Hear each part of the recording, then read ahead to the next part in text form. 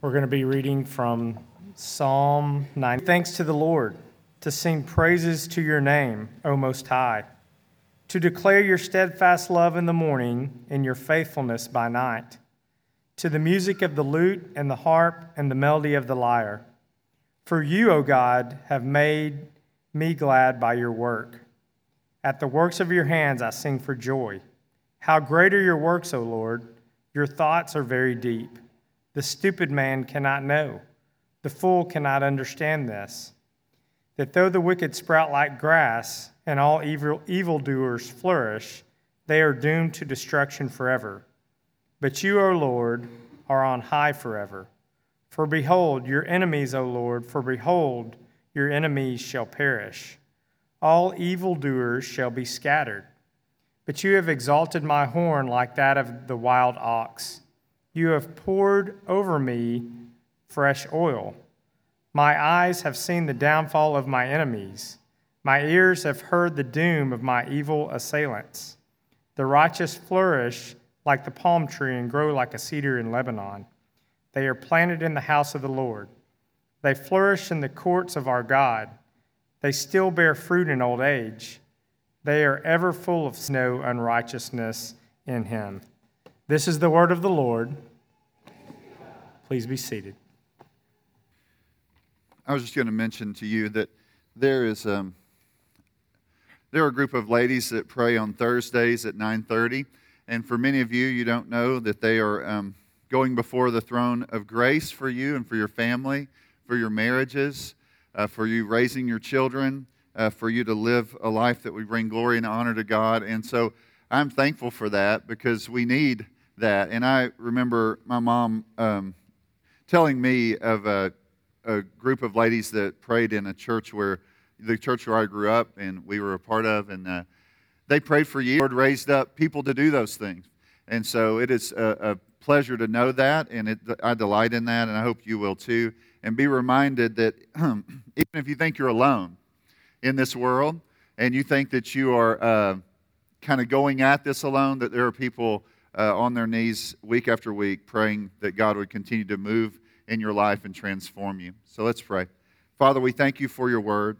We ask for wisdom and direction as we study it together.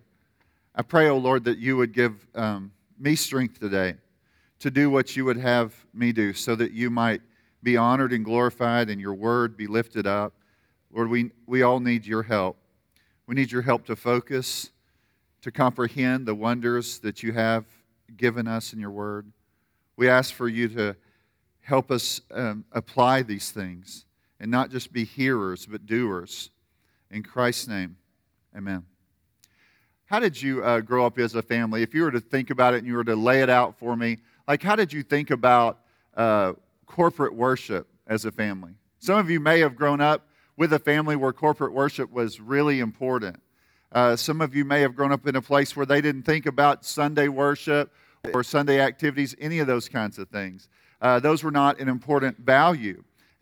So you all kind of come here with these different things. And some of you, for your own life, you are kind of changing the direction, the course, by God's grace and for His glory with regard to gathering together in worship. If you did grow up with a family and with parents, did they engage in it? You know, there were some people I knew growing up that thought, these people, they do this out of habit. They know they're supposed to go to church, but they don't treasure the Lord, you know.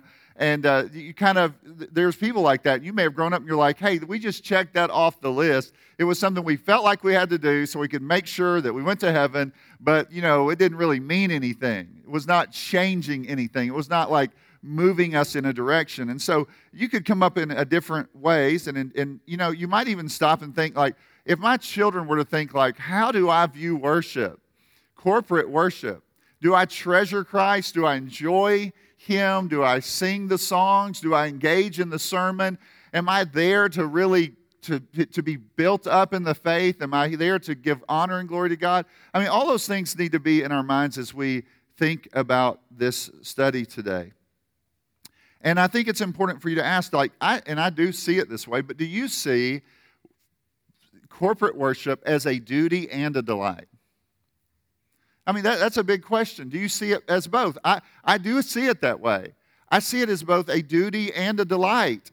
And I go through different times maybe where I don't delight as much, and I go ahead and do what I need to do, and I pray and ask God to help me get my mind straight.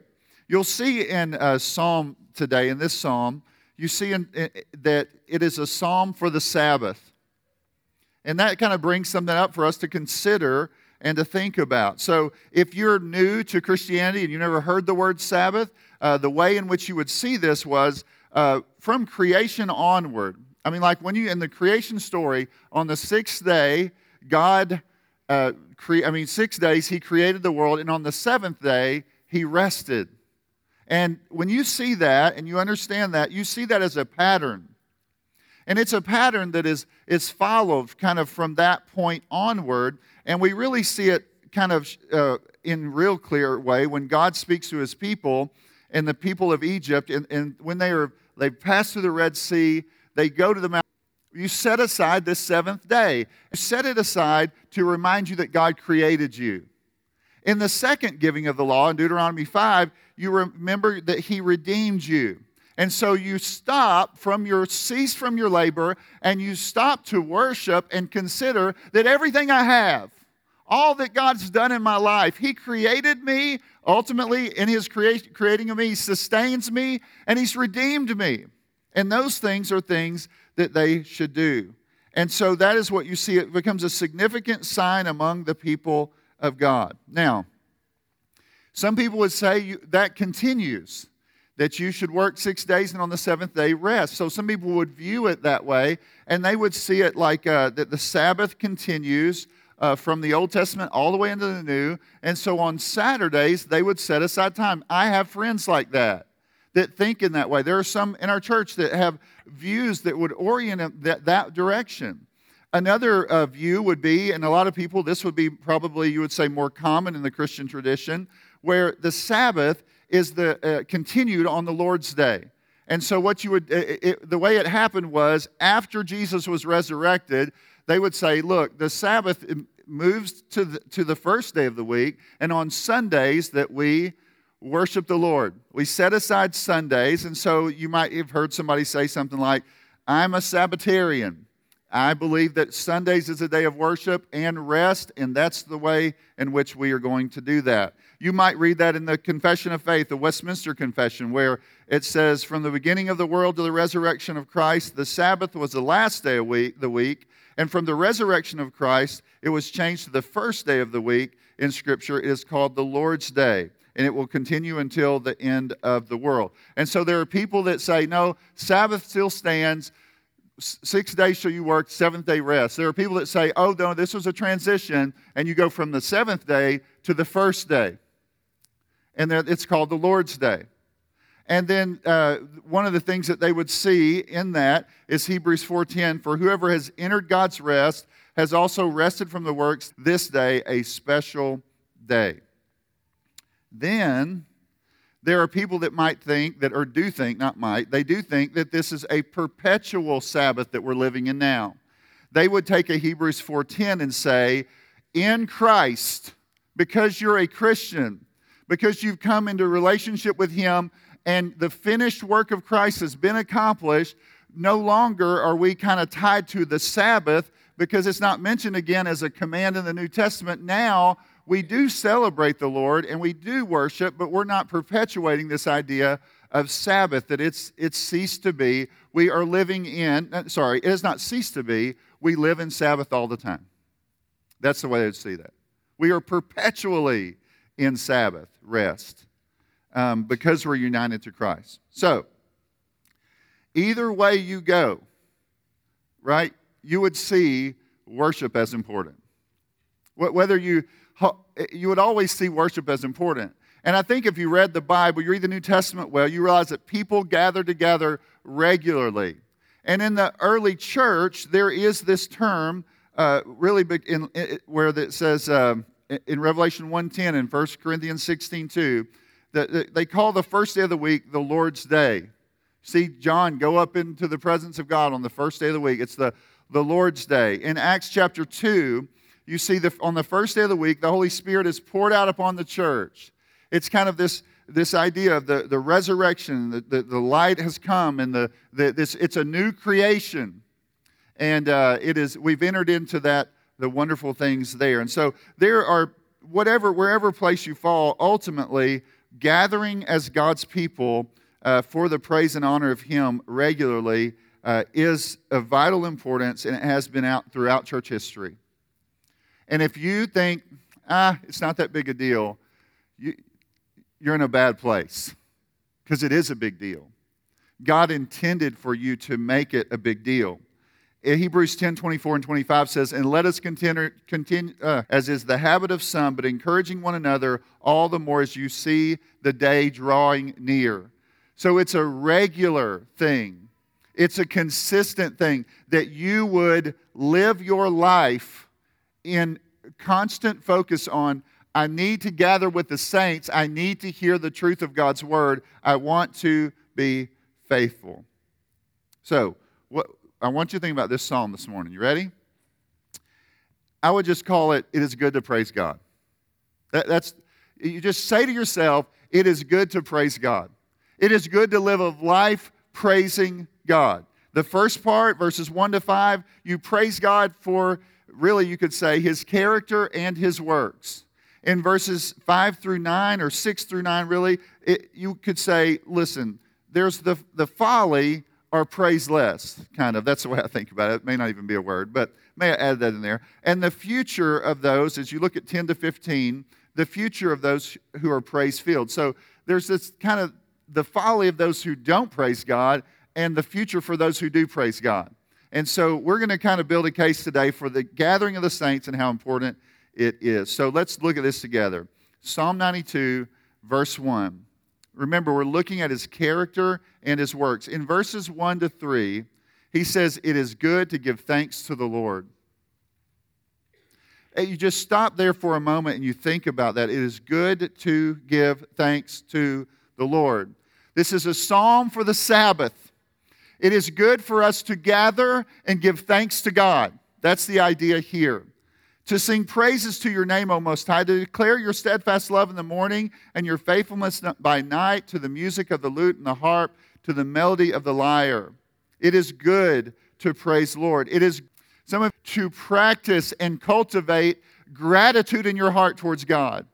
Some of you, you need to stop and say, am I coming there to express gratitude? Or, God, help me, as I go, as I gather with the church, to grow in gratitude. It should be a practice. It's something God... And what we try to do is, this is what we encourage you to do at this church.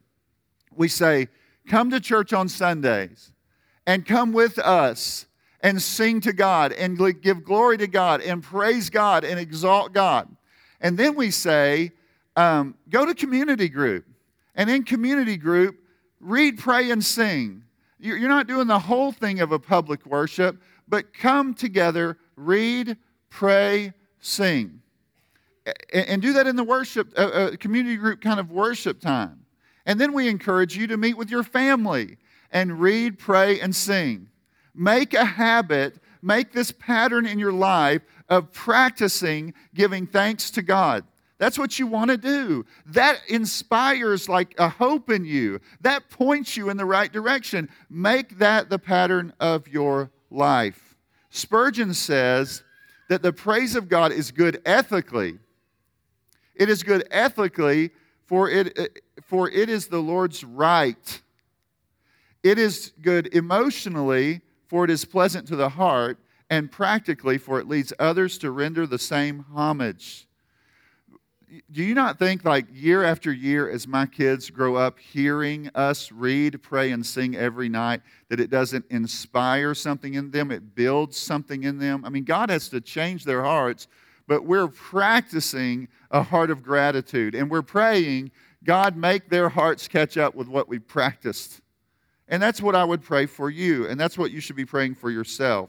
Now, he says he's thinking about the steadfast love of God. So we're looking at His loving kindness and His truth. We praise God for His loving kindness and His truth.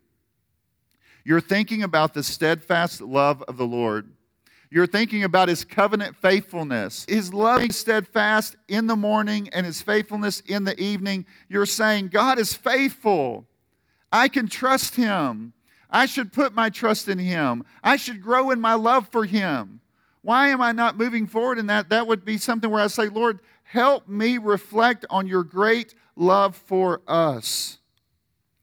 Exodus 34, 6 and 7, when the Lord is describing Himself to Moses, that's what He says. The Lord, a God merciful and gracious, slow to anger, and abounding in steadfast love and faithfulness. And He keeps that with His people. We want to reflect on that. You kind of want to think, like, in your home, like, as your spouse, are they thinking of you reflecting on the steadfast love of God? Or do they think that you are thinking about that? There are times where, even this last week, where I felt like Anna is pouring over me those things. The steadfast love of God, the faithfulness of God. She is reminding me of the wonder of those things. Even yesterday, we were driving somewhere, and I thought, my goodness, she keeps reminding me of the truths that I should believe and that I do preach. But I don't always, really hold fast to those. And she's reminding me of those truths. And so, you praise God for His loving kindness and truth. You praise God for His works and counsels. This is verse 4 and 5. For you, O Lord, have made me glad by your work.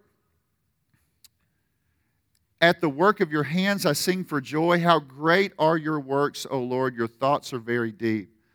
His work in creation, His work in redemption. Both of those. I give praise to God. I should give thanks to God for those. The heavens declare His glory. And then when I look at the redemption, it says the angels long to look into the work that God is our Redeemer. Praise Him for those things. You know, when you think about the glory of His truth, He does whatever He promises to do. Romans 11 says, oh, the depths of the riches and the wisdom and the knowledge of God, how unsearchable are His judgments, how inscrutable His ways. For who has known the mind of the Lord, or who has been His counselor, or who has given a gift to Him that He might be repaid? For from Him and through Him and to Him are all things. To Him be the glory. Somebody that's living a life of praise is reflecting on the wonder of God, the greatness of God, the sufficiency of God, the power of God, the great works of God. And what Paul follows that up with when you read Romans is Romans 12. He says, then live your life in worship to God. Offer back your life to God. That's what you want to do. This is why we stop and consider. This is why you schedule your week not as I work these 5 days and then I do recreation on Saturdays and Sundays. That's all for me. To think like that is not to think rightly. We need to regularly gather with the people of God. We need to remind ourselves of the truths of God. We need to encourage one another to spend time praising God. We have to. It's good for us. It is good for us. Jesus said, this is not like God needs you to do that. He's not like an egomaniac in the sense like He needs you to do that.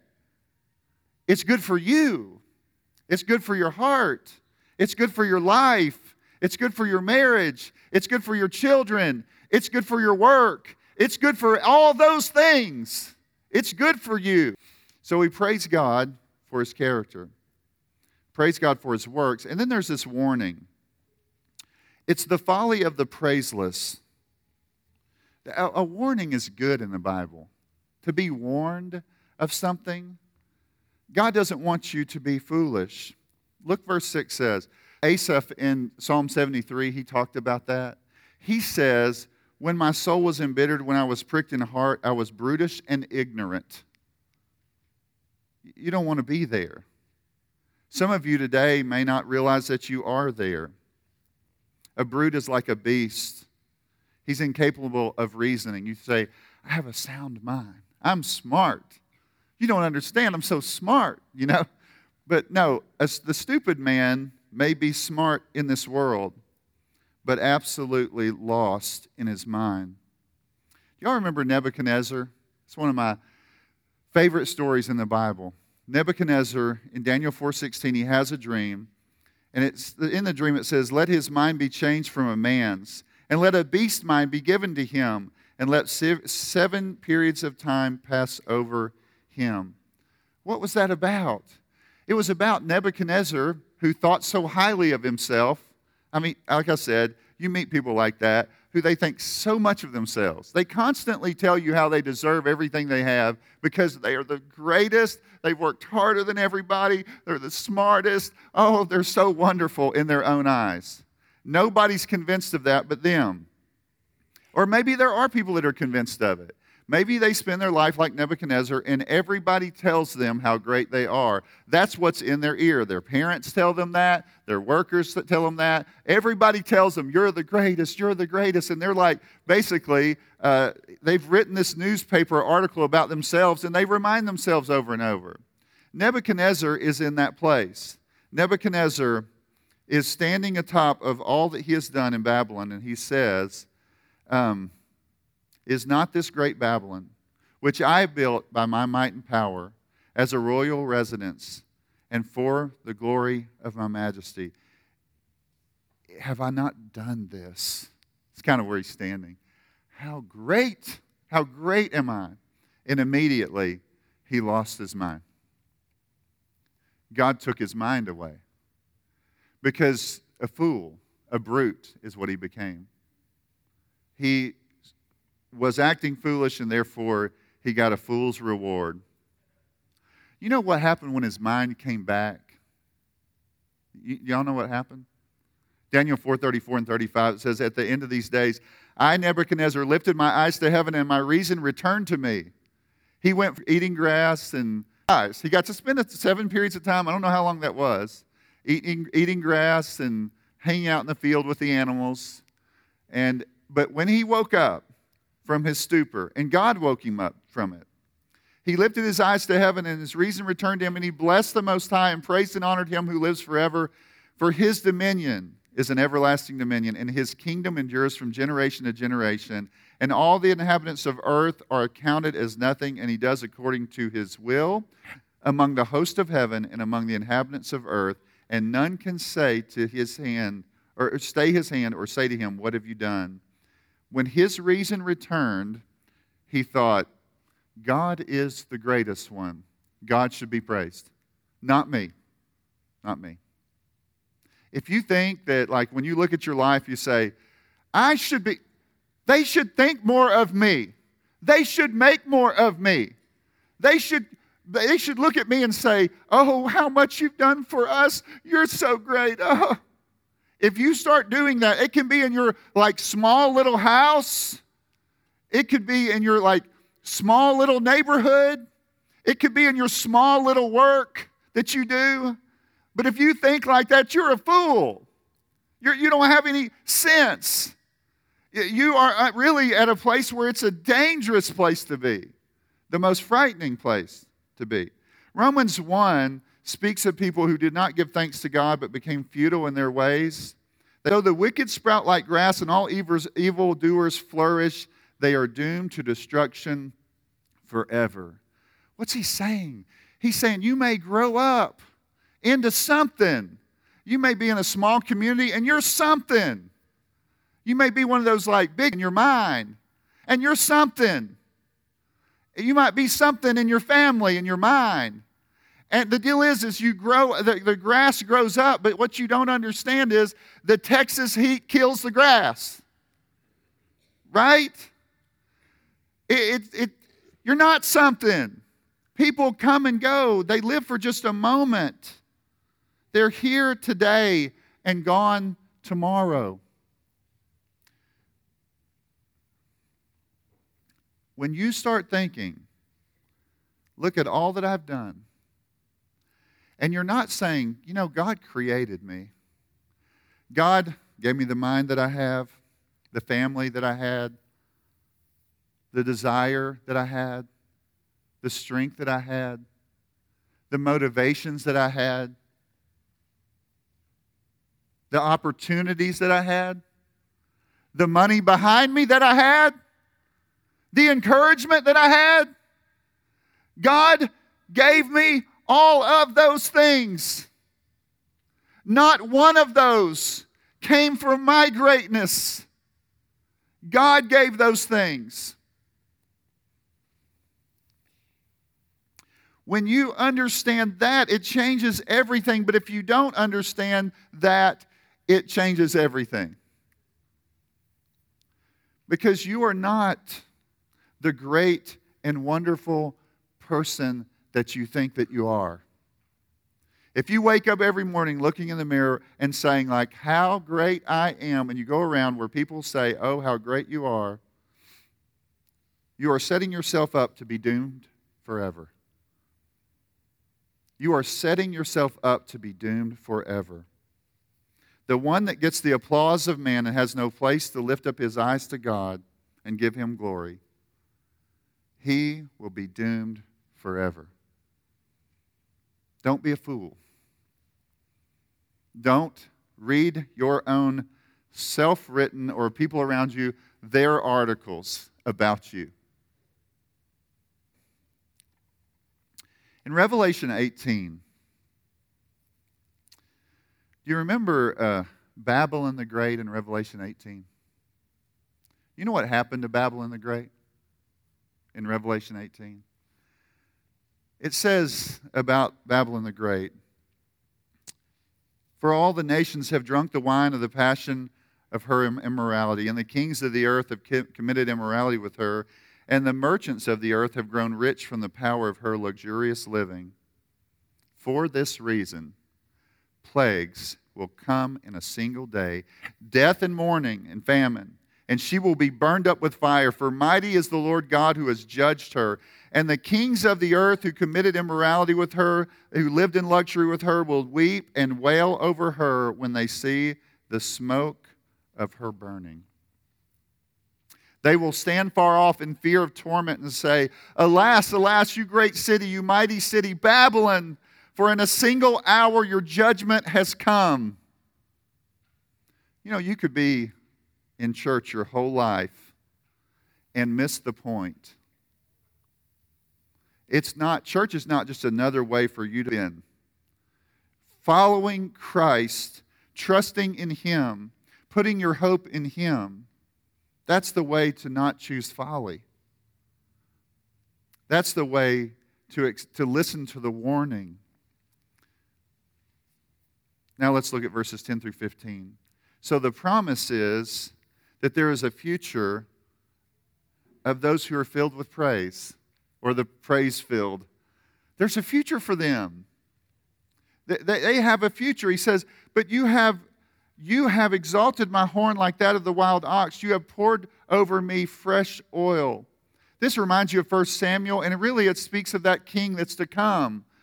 And I think it is kind of pointing to, like, you're going to be on the side of the Messiah, the hope of the nations.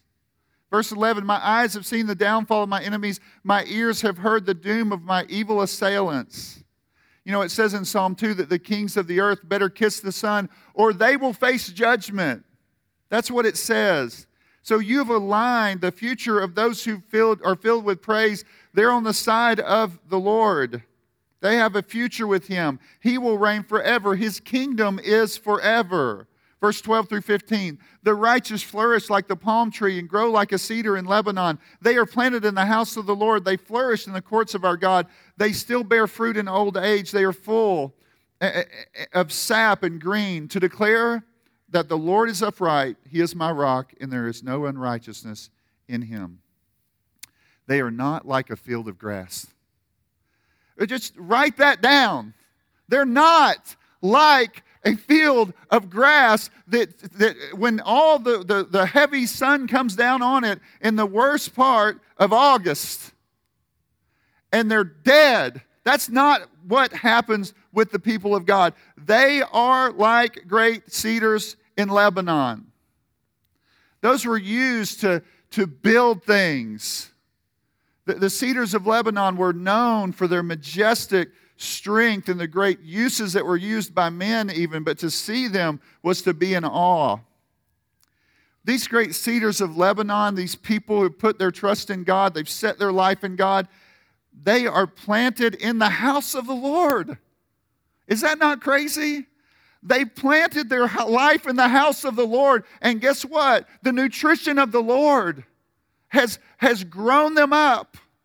It doesn't mean that they are like healthy physically at every moment. They are growing in spiritual strength year after year after year after year because they've been planted in the presence of God. They've been planting their life in the worship of God, and it is feeding them, and it's making them strong.